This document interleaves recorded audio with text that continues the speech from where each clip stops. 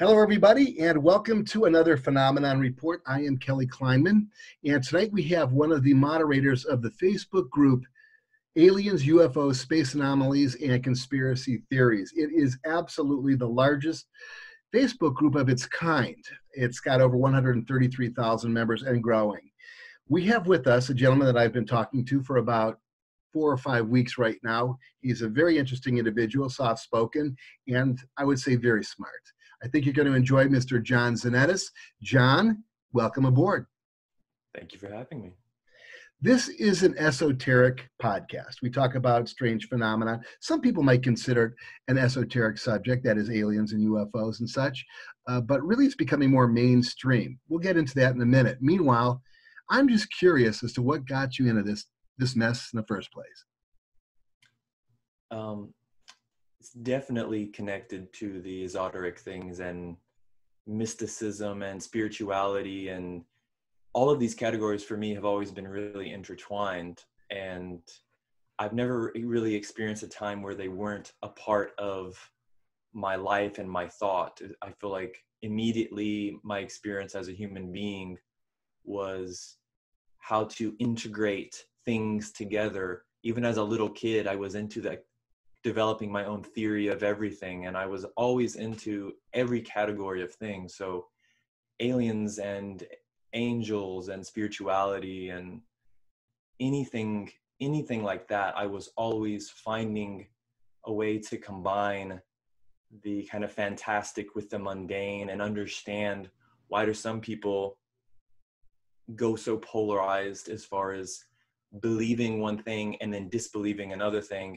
It always seemed really silly to categorize things so black and white. Yeah. So you came in wired for esoteric, and you've got an open mind. I can appreciate that myself as well, I think.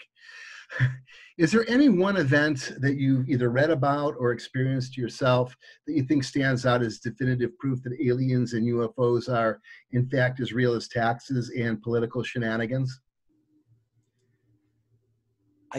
Conceptually, I don't really believe in proof, but what I think reveals truth in such a context is a body of stories, an accumulation of experiences that you can draw from and begin to genuinely understand something. So I feel like it's very confusing when you have any sort of publicized events or things that happen in the media, because there's always a complex motivation behind that sort of thing, whether it's an individual's own pathologies and interests and desires, like, because you can't escape that. If one person is telling the truth, even, they still might want to be famous. So it's there. So what you want to do, and same with a news outlet, they're still selling commercials no matter what nugget of truth is in the story. So it's more so about understanding a pattern, a body of work or a body of Evidence. Testimonies. Sure. That's, in my opinion, how you find what's really happening. Sure. The sheer volume of anecdotal evidence is overwhelming. Now, myself, I can point to probably any one of 25 or more events, but in my humble opinion, when the Pentagon admitted that the Tic Tac videos that were recorded hovering over the USS Nimitz naval fleet, that they represented unknown technology, that subtle disclosure in the middle of the coronavirus epidemic kind of said it all for me. It rang true. Now, the keyword phrase that they used was unknown technology, right? So some water cooler theorists suggest traveling from one world to another takes too long, so they must be able to manipulate time and space or travel interdimensionally. What say you?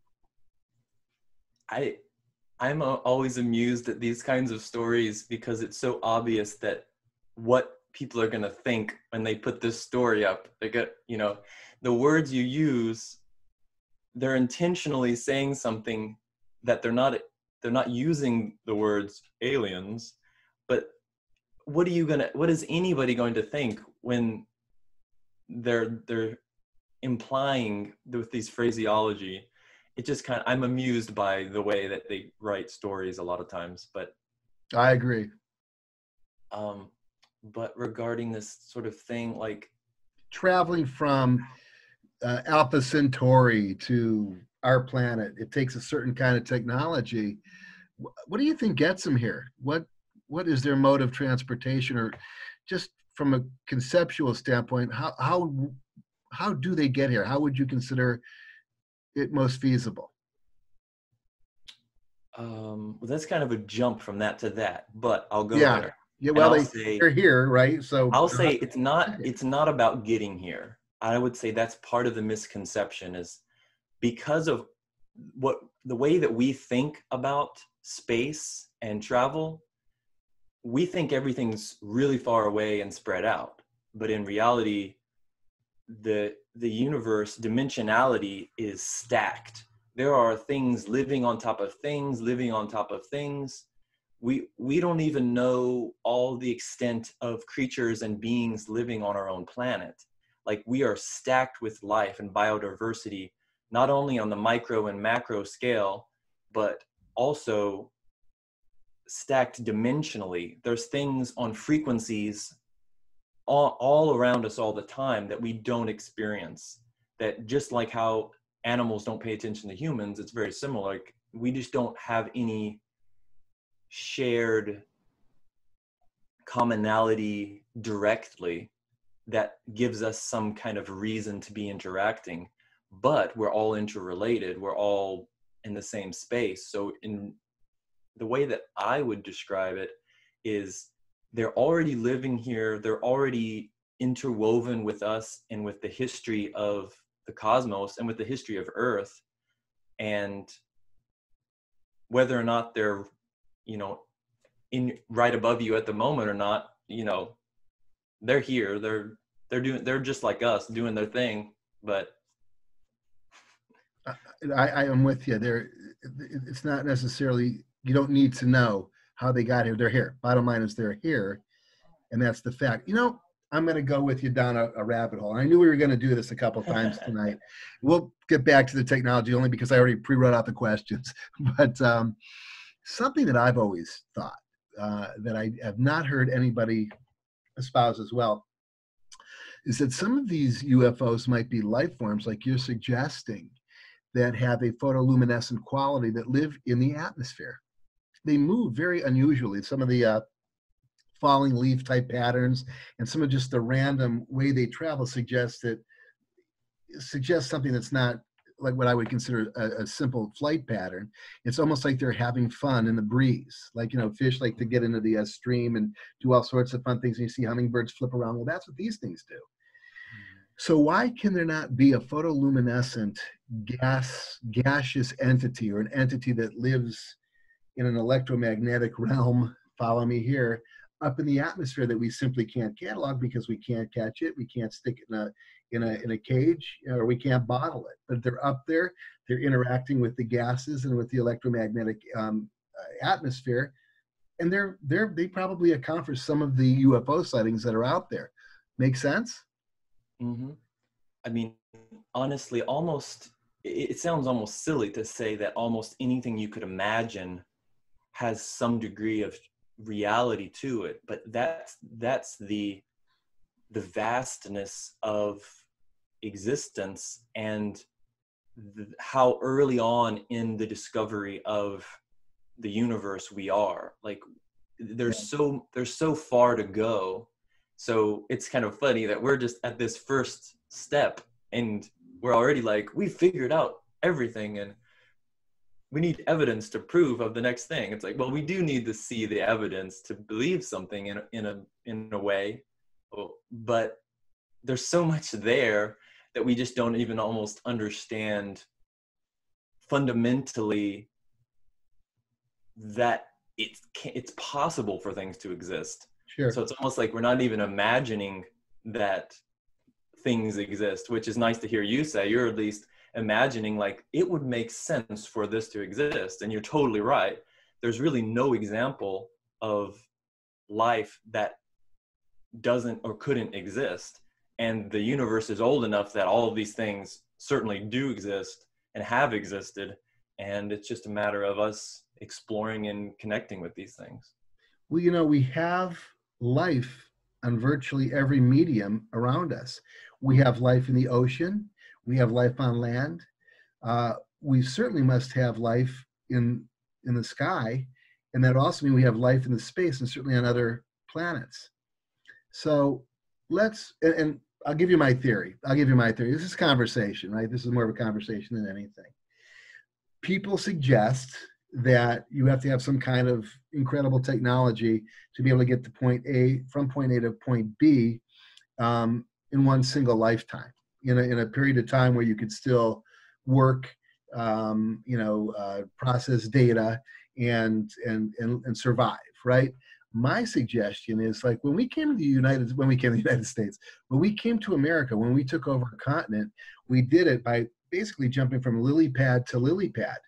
Once we got into one area where we could survive, we figured out what our obstacles and risks were in that area. We tamed it, and then we moved on. And that was multi-generational. There's nothing that says you have to go from point A to point B. It could be a race, a civilization of entities. And this point A to B could be could be interdimensional even. But the point is the way you compensate for the consideration of time is that it could take millions of years to get from point A to point B, because you go 1,000 miles at a time, or 100,000 miles at a time, or 1,000,000 miles at a time, establish a base, a lily pad, and then you get ready to hop onto the next one. Establish a base, and you hop onto the next lily pad. You jump from rock to rock, from planet to planet. So that's sort of my thought, is if this is an intelligent race that we're dealing with, or multiple races. What's your thought on that as a possibility? Now let's get into who these guys are. Well, different kinds of beings are going to have a different relationship with that journey, you could say, of exploring, or of whatever specific reasons they have for traveling the cosmos. But ones that are more like us, that are not at the place where certain biological life is, where they don't have what we would call like an ego, just to put it in the simplest terms, and then beings that aren't on the other side of the spectrum, that have more of a singular unified consciousness and are kind of more one with their entire species and with the universe. Like, we're kind of right smack in the middle of these two things. So for us, we have our own unique perception and experience of space and time. And that means that we have a very particular singular desire to have meaning and significance in the context of a single human life. This isn't necessarily the same as animals or ETs. It might be similar to some of either of them, but the human experience is more particular in that way. So we have a little less patience for like spending generation and generation, millions of years doing something. We're like, I am a singular human right now, and I have a specific kind of being that is focused on my singularness. And not only does that create part of the complexity and chaos in human culture and human life, but it also creates the fascinating uniqueness of humanity, is that we are all one thing, one organism of human, but the way we experience it is so splintered. So yeah, I almost lost track of the original question. No, you're there. So but we're very different. Time travel is very different for us right now than it will be in the future for us. Do you think the mentality that you're suggesting, our mentality, not having a beehive mentality, but being sort of individuals, is an inhibitive factor when it comes to A, spreading out amongst the stars, or B, being able to accept beings that do have a different kind of mentality, that are more task-oriented, more beehive-like? Yeah, definitely. Because so fundamentally cause problems for us emotionally and mentally if suddenly we did have access to the entire universe at the flip of a switch and communication with any kind of being at that level of ease.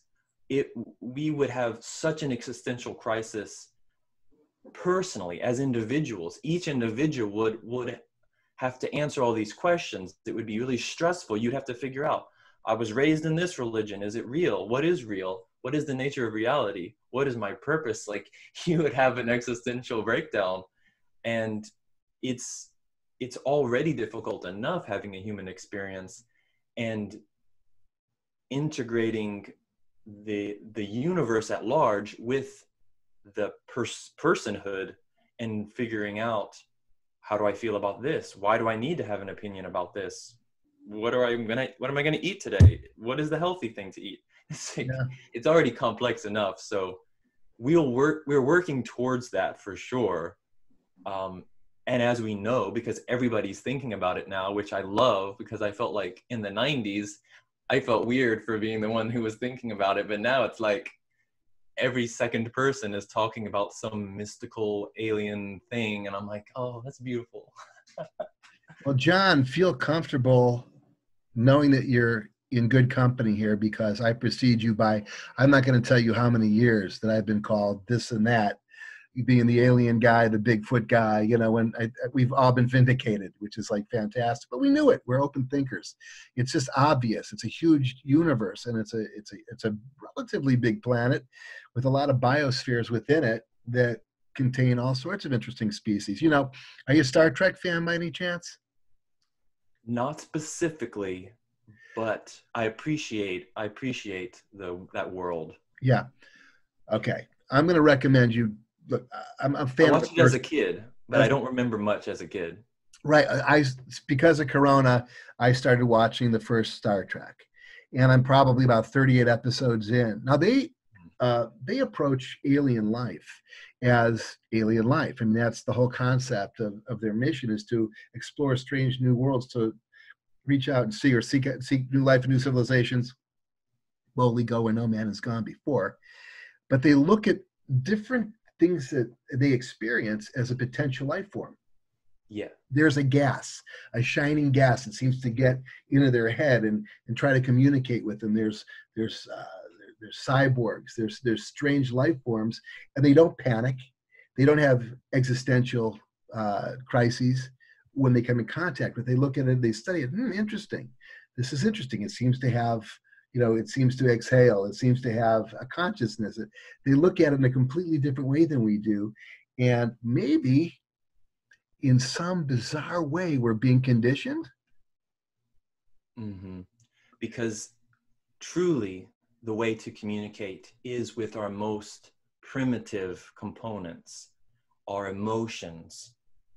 And when someone understands that, then they write what, science fiction that has that sort of psychic connection where you'll connect to a being, because this is real life. There's people who talk to animals. Nobody talks about it, but because it's whittling down your being to a translatable component that you can see something or see anything practically, and you can translate from it and communicate with it. Like, these are things that have existed for the whole span of humanity, but in our more so recent history, we are kind of disconnected from our ancestors and the traditions of our ancestors, and the reality that consciousness and the essence of beinghood is a lot more simple, and we make it into this very narrow bandwidth of like words and communication, which is fine, but there's a lot of emotion that's going on when we're talking to anyone, and if we miss the emotions, then we miss the actual truth behind the words. It's not as much about the words, in my opinion, as much as it is gaining the experience of that other person who's talking? Are you connecting to that? Are you feeling what they're feeling? And that to me is how you learn to be psychic, and how you learn to connect with beings, any kinds of beings in the universe, is by being open emotionally. Reminds me, my last episode, I did a thing on schoolyard contacts, close encounters with children. There have been several, actually. I only covered two of them, which was the South African and the Australian episodes. And these children had telepathic episodes with these beings. They initially had an effect. They were startled. They were scared. Then they started hearing the voices, and ideas started coming to them silently as they looked at the alien's eyes, which is interesting. Which shows you one thing right there, that their means of communication is on a far different level. But my thought is that some of this science fiction is conditioning us in a way, and I don't know if it's something that's planned or whatever, but it seems as though we're being conditioned purposefully or just by sheer coincidence to be able to communicate and accept the idea that there are other beings that are clearly advanced on many levels, more advanced than we are. So there isn't as much shock value. I believe I could stand in front of a craft and not be freaked out at this point. I can't say that with everything, but I believe that I would be able to do that. I take my training seriously, frankly. But let's get into the fun stuff, okay? Why do you think they're here? And who the hell are they? Well,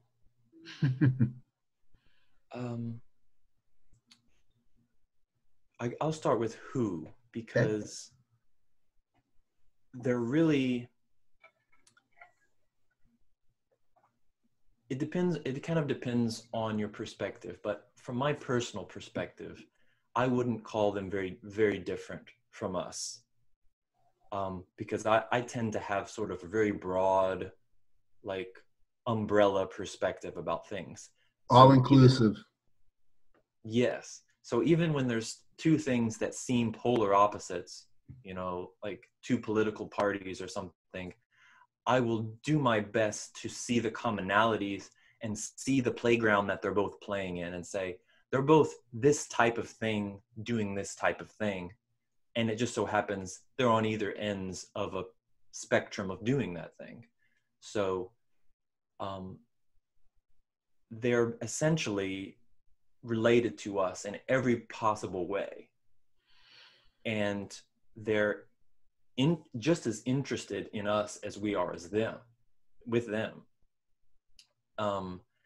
It just so happens we're asking different kinds of questions than they're asking. And that's really the point of that difference, is we want to be safe. We're biologically geared, and our cellular memory, our ancestral memory, is from a lot of war and trauma, and that tells us to protect ourselves, to make sure that our families are safe, to make sure that our countries are safe, to make sure that our planet is safe. And that's totally valid. And in contact is going to have to happen in a gentle way, just like foreign diplomacy. We have to have conversation and understand each other and come to a place of shared, agreed, safe space.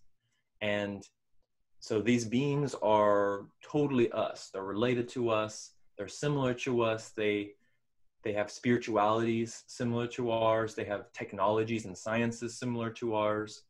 They have understanding of the universe that's similar to ours. It's just different and expansive. And a lot of them are at least a little older than us, but even a little older than us is a long time in the grand scale. So even if they're just a little older than us and related to us, they'll seem to blow our minds. We're like, how did they do that? But in the grand scheme of things, they're really just our family who's a little bit older, and they're interested in us for many reasons, but in reasons that I think we can relate to. They want to understand our experiences. What is it like to be human? What are the generational evolutionary changes and emotional changes, biological changes? How did certain things play out and evolve over time? Like, there's so many questions, the similar questions that we have, only they have it from a completely different vantage point. They want to understand and us, and it affects them because we're so related, and because genetically information about us informs their genetics and their future, just as vice versa. So the more information, the better. The more they can understand us, the better they can interact with us, because a lot of experiences that people have with them are really intense and overwhelming and traumatic, because just showing up, it's most people, I mean, most people, maybe not most people, but a lot of people in my life have been spooked by me just standing in the room and they didn't know I was there. And they'll freak out. I mean, oh my gosh, I didn't know you were there. Like, and that's another human. You just didn't realize they were in the room. So. Well, do you think, this is just a thought, I alluded to the lily pad theory, where you have to go from rock to rock, lily pad to lily pad, establish a beachhead, establish your kind, your DNA, assimilate with that particular rock before you can move on to the next one. And maybe, this is just for the fun of the conversation, maybe that process takes a long time. And they become one with the civilization that maybe started off on that planet, and they insinuate their DNA and move on. When that race has evolved to a intellectual level, which I think it's more intellectual than anything, to an intellectual level, then they're ready to move on to the next planet. And it's just different levels of readiness. Like right now, we're just beginning to reach out to the stars. You know, the technology will be there. The technology could change abruptly at any given time. Literally, if you took a television and planted it in somebody's house 200 years ago, they'd freak out. What the hell is this? So technology just is very, very rapid. Our ability to operate technology is very, very, very quick. We assimilate well to technology. We don't to new ideas, and we don't to invading forces. I think any race that wants to spend time having anything to do with us on any level, even if it's a minor level, has to understand that, you know, we don't take well to strangers. Do you think that, what kind of variety of aliens are coming? We've got the reptilians, we've heard of the Aryans, the reptilians, the Greys, so on and so forth. In your estimation, and look, you're the moderator of a website that comes up with some of the most amazing content. What have you seen out there? What do we have come? What kind of travelers do we have coming to town? Oh boy, I'm sure there's a ton of them. I mean, let's just get into things that sort of look like us, because there's probably some really, really interesting entities that might travel interdimensionally, might be, again, like I mentioned, electromagnetic or gaseous in their overall structure. But the ones that have a head, arms, legs, eyes, maybe or maybe not a mouth, how many of them are there? What are the races? What are you getting off of that website? I rarely find people that are very interested in talking about the ones that aren't similar to us, kind of having that Adam Kadmon sort of, you know, arms and legs and head structure. Yeah. Because the further you get away, the less you can the less easy it is to relate, I guess. Oh no, you're right. The conversation gets really foggy. Yeah, it really does. But when you have something shared, you know, it's more relatable, and you can have humor. The more you have shared, the more you can have humor, because you're like, oh yeah, you know what it's like having arms. You know, another being from another part of the universe totally gets you in that specific context. But gosh, I don't usually try to tackle that, because there's such a long history, and there's a lot of names of things like Pleiadians and Arcturians, and that I relate with, and I have things that I personally can identify about them. And but there's such a long history, and there's so much variation, that sometimes I steer a little bit away from it um, when I'm personally talking about it, because there's just so much to talk about, and that's maybe not my personal calling as much, whereas some people are very much more so interested in talking about a specific species. So I like a lot of these species, and I couldn't name how many there are, or it, for me personally, because of the way my brain is, the way that I structure things very complexly, that one thing becomes two things, becomes three things, because I'm not necessarily looking like, is this species one thing and then this other one thing? I'm looking at like, well, this species augmented their DNA at this point, and then an offshoot went off and did this. And so how many of those should I count? It becomes like counting a fractal. It's like, how many of those am I counting? Yeah. So, Well, you mentioned the Pleiadians. That's the whole Billy Myers thing. So let's tell what interested you about the concept of the Pleiadians. This goes back into ancient history, by the way. The races came from the Pleiades, that they came from the dog star, you know. I would not call myself specifically an expert on talking about the Pleiadians, so I might not want to gear part of the conversation specifically about them. Yeah. They actually, before the Greys became all the rage with the abductions, which we'll get into in a minute, the Pleiadians were the primary focus of conversation when it came to alien races. And then with the advent of the Betty and Barney Hill close encounter and abduction, things changed. And then people started getting abducted left and right. And of course, Bud Hopkins led the charge to get into these people's minds, to hypnotize them, to regress them to the point of the actual encounter. And a lot of information came out. And I think that the one thing that I get out of all of those abduction reports, for the most part, at least the people who live to be regressed and recount their story, is that there seemed to have been some compassion showed. So when we're talking about having human type qualities, their memories were erased specifically.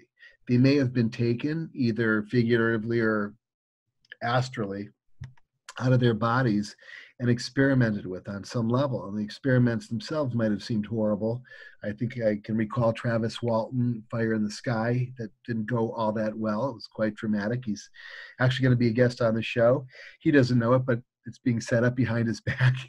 So we'll be able to get down to the bottom of that. But it did show some compassion, I think.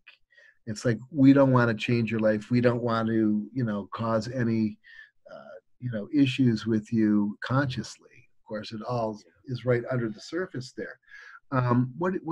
Give me your thoughts on abduction. Give me your thoughts on the process and what if you were abducted.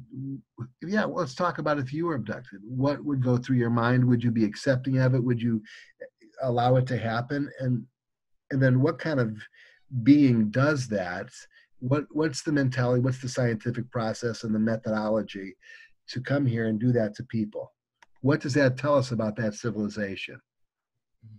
Well, what you identified a moment ago, what is sort of the insertion method, which is essentially to create an experience that's like a non-invasive surgery essentially into your linear life timeline, where there's a slit made, they have an interaction with you, and then they put you right back, essentially, as far as you can cognitively understand, at the same moment in time.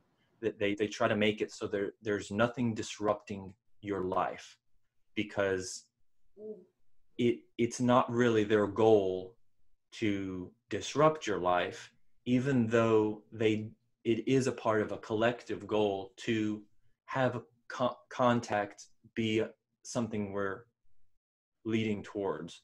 So introducing minor contact, introducing recognition where there's a reason that they're interacting with you, which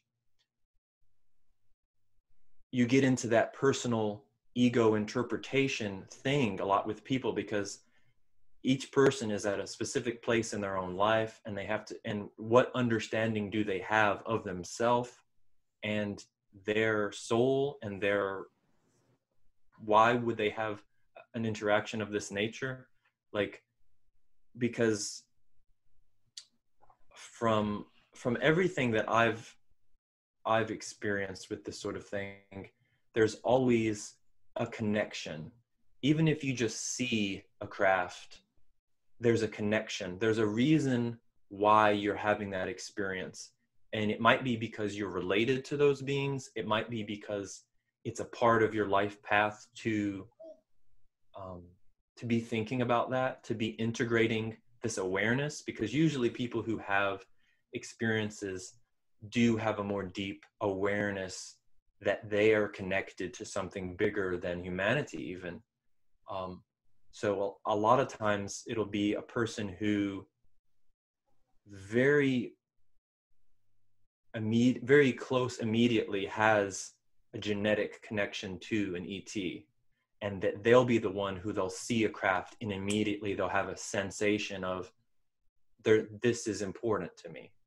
They won't understand it cognitively, but the genes will react with some kind of reaction. Like your body has some old information in it, and your body will recognize things. That's why people will freak out about spiders or something, because there's some old information that you don't understand necessarily, but that's very relevant to you for one reason or another. But to get back to it before, so sometimes it'll be because you're very specific genetics, or your very specific soul, or your specific whatever it is that you're on the same wave. You're on the same wavelength, and there's sort of a connection there that attracts both. Mm-hmm. And the free will aspect of it does get a little murky, because there is an agreement when there are these connections. There is sort of an agreement made, not sort of. It is explicit, and that's where it gets confusing to us, because we're at that state, like I've been talking about, where we're grappling with questions about ourselves, and we're grappling with how much free will do we even experience? Are we victims of our existence, or are we free will sovereign beings choosing to have experiences and choosing which way we're going to go? Most of us are somewhere in between, and if one little thing happens that we don't know how to process, we can easily spiral into everything is against me, and I don't have any control, and I don't understand how could someone allow me to be in this pain, and we kind of start almost battling our own emotions, and it becomes very difficult sometimes to get through those, especially alone, because we really need gentle, loving social context to be able to explore traumas and emotions. So it's very complex sometimes having these interactions with an ET, because the ET is generally a benevolent, what we would call benevolent. They're still beings, so they're still prone to having misunderstandings with another being. They're not perfect, just like us. But they're not generally at all wanting for us to have a negative experience, but they don't necessarily understand what we're experiencing. They don't necessarily understand that we're going to spiral into this, mess of confusion and thoughts. Even if there's kind of an agreement of, I'm going to visit you during your lifetime as a human, and we're going to continue on our exploring of life and experiences and genetics. And that particular relationship is such that it's kind of almost scientific looking from one way of looking at it, collecting information, but it's not really as cold and harsh as it might look. Because a lot of these people who have abduction experiences, it's about connecting with their families, and it's about connecting with, some of these people will have children that are hybrid children, and it's basically about lineages and connecting, and it's sometimes it's very beautiful experiences that people are having, where it's essentially very similar to human experiences. Just a reunion, very alien context. A really weird reunion. Well, Roger Lear, Dr. Roger Lear, I believe he's performed possibly as many as a couple. Well, he passed away, but he was renowned for taking implants out of people. So whoever did get abducted, they received a souvenir, a token of their gratitude. Some of the most bizarre stuff, and you wonder how the hell did that piece of that alloy, that piece of technology, get hooked up in a nerve bundles, behind my neck, in the back of my head, under my arm. They track, and it seems as though some of the technology, the tracking technology, certainly we use as well, chips. So where are we getting some of this information? Where are we getting these ideas? Another guy who wrote a book, Phil Corso. He was a lieutenant, Phil Corso. He actually worked in the National Security Committee out of the White House. He was actually, his office was in the White House. He said the technology that was recovered from Roswell was taken and inserted into the various industries, Kevlar, microchips, fiber optics, so on and so forth. These were all originally alien constructs. Now, Phil Corso passed away as well, but there's a pretty interesting book out there called The Day After Roswell. So now you mentioned that they can make mistakes, and anybody can make a mistake. Anything can make a mistake. Certainly, in this instance, maybe they did. You also mentioned that it's a scientific foray for them. Do you think that's the main purpose, is to understand us? Is the main purpose to conquer us, to change us genetically, or to create life forms that can exist on this planet that might exist on other planets? Are they the seeders of the planet?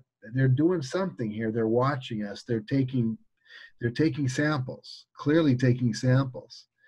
So are they the Enterprise in reverse, where they have a non-intervention directive, but they have a mission?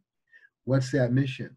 And what's the mentality behind something that can do that has that capability, and then again flies with impunity around in the sky and does whatever they want to do, turning off missile systems, turning off, shutting down jet fighters in flight, being able to render nuclear weapons useless, targeting, scrambling target data, all sorts of amazing things. Yeah. Are they disarming us? I mean, there's so much, right? I mean, right? There's taking the dangerous toy away from your younger sibling. It's like, okay, don't be playing with this. This is way too dangerous, and you don't necessarily understand the potential harm that this could have. It's like stepping in. It's like, I'm not going to step in, but you're messing with some nuclear stuff right now. You've gone a little too far. I wanted to give you, you know, you can have your, you know, freedom to choose, but you're choosing to play with something that's a little, you could do some damage here. They're like parents on some level. On some level. Police, parents, doctors, they kind of play a lot of roles, don't they? Scientists. Mm-hmm. Yeah. So are they are they belligerent? You mentioned that they're relatively benign. Do they care about us? Is this evidence that suggests that they do care about us? These children that I mentioned to you in schoolyards, the message was clear. We're messing with the planet. We got to stop doing it. We're going to destroy it. And it's not the first time that this has come up. The old space brothers warning us about, what we're doing to the planet. It's been going around since the 50s, when UFO sightings were actually quite common, and they were reported readily in the various news journals across the country. They were on radio, they were on TV. 1953, the Robertson panel convened, and just as you mentioned, figured that we probably couldn't know the truth, because if we did, all sorts of shit would fall through the cracks. We'd lose our minds. I mean, look what we're doing right now with the COVID-19. It's fractured this culture very easily. Literally, it has created panic worldwide. It's fractured people from each other. This is interesting. We're going in a very interesting place right now, because maybe these beings know that could happen. Maybe when the Robertson panel, when everyone got together on the Robertson panel, they figured the same thing. We have to stop reporting these things, because we're going to lose control here, and it's going to be a problem. And maybe these beings also understand that. That's why we have to stay incognito. I think it's more so that if the full truth were to come out about everything, because essentially the more truth that comes out, the more like a domino effect it is. The more truth, how painful it would be, and how shameful it would be for many humans. It would be more so difficult for the human experience, in that we would be facing the monster inside our fellow human, inside ourselves. We'd be facing the fact that we did things to ourselves. Like our governments and our leaders and our people, our own people, were the ones who did things against us. That is the thing that we're actually, whether collectively or conspiratorially, delaying those revelations, because they are intense and painful to face. The fact that we've been the ones to do the harm to ourselves over these many generations, and bit by bit it comes out.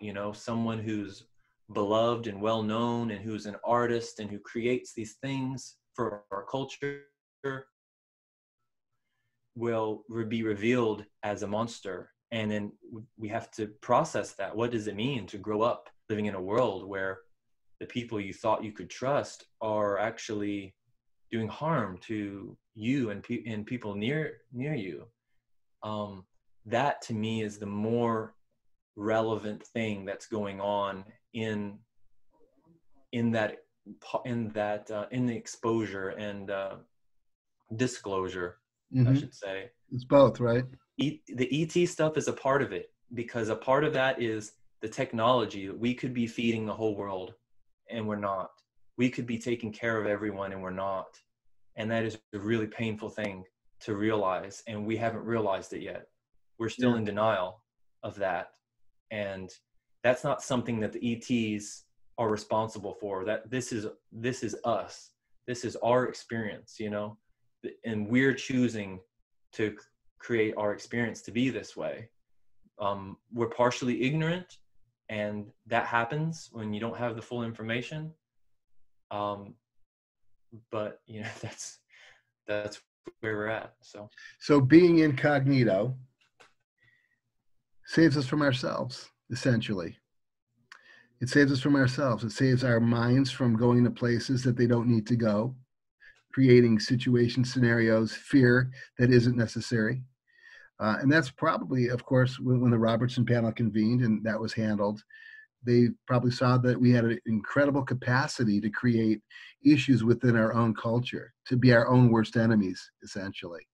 So that brings to question, when they say, take me to their leader, take me to your leader, who do we show?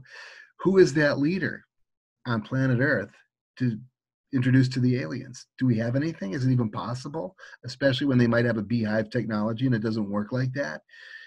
Do we have a leader?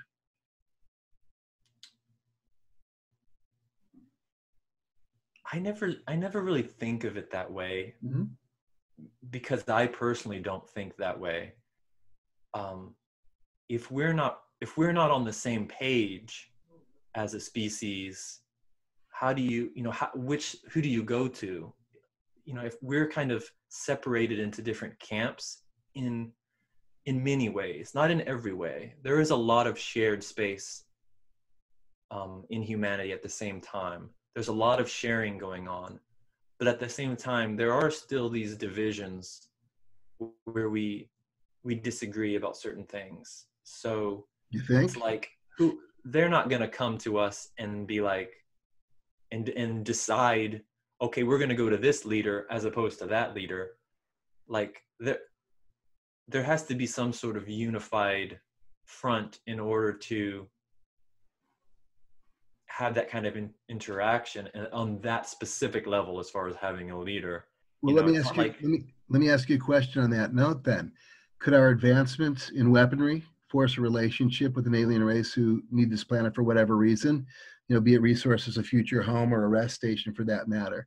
Would strength, with the ability to destroy them, give us some form of leverage, force them to meet with us, so to speak?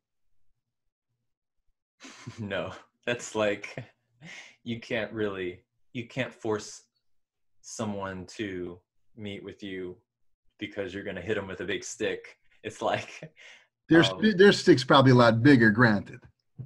I mean, they don't really use sticks, is the thing. They're not into it. I mean, I kind of oversimplify all species because there's a lot of variation, and I almost imply that they're all 100% benevolent, but there is a complexity there. There's none that are genuinely wanting to destroy humans. There's no reason for it. No one would be that angry at us for hitting each other and beating up each other. You know what I mean?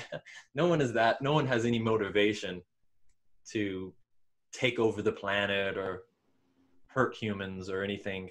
So if we're like, we have all this power, they're just kind of like, okay, keep thinking you do. It's like, you have more immediate problems that need to be solved than who has the bigger stick. It's like, you got to take care of yourself. You would think.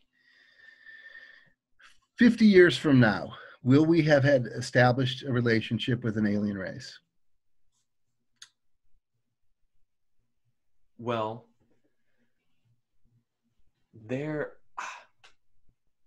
or have we? Yeah, we have, because there are so many people right now who are being born on this planet who have in a very notable genetic similarity, even more so than previously normal, to ETs, to such an strong degree that the capacities of those beings or lifetimes as those beings is completely being synthesized into the human experience. So there are people on the planet now who they're human and they're ET already, and they might be being born here in the traditional sense and incarnating in their fully physical being, but their soul, their genetics, their all the parts of them that make them are fully integrated with, in many cases, more than one ET species.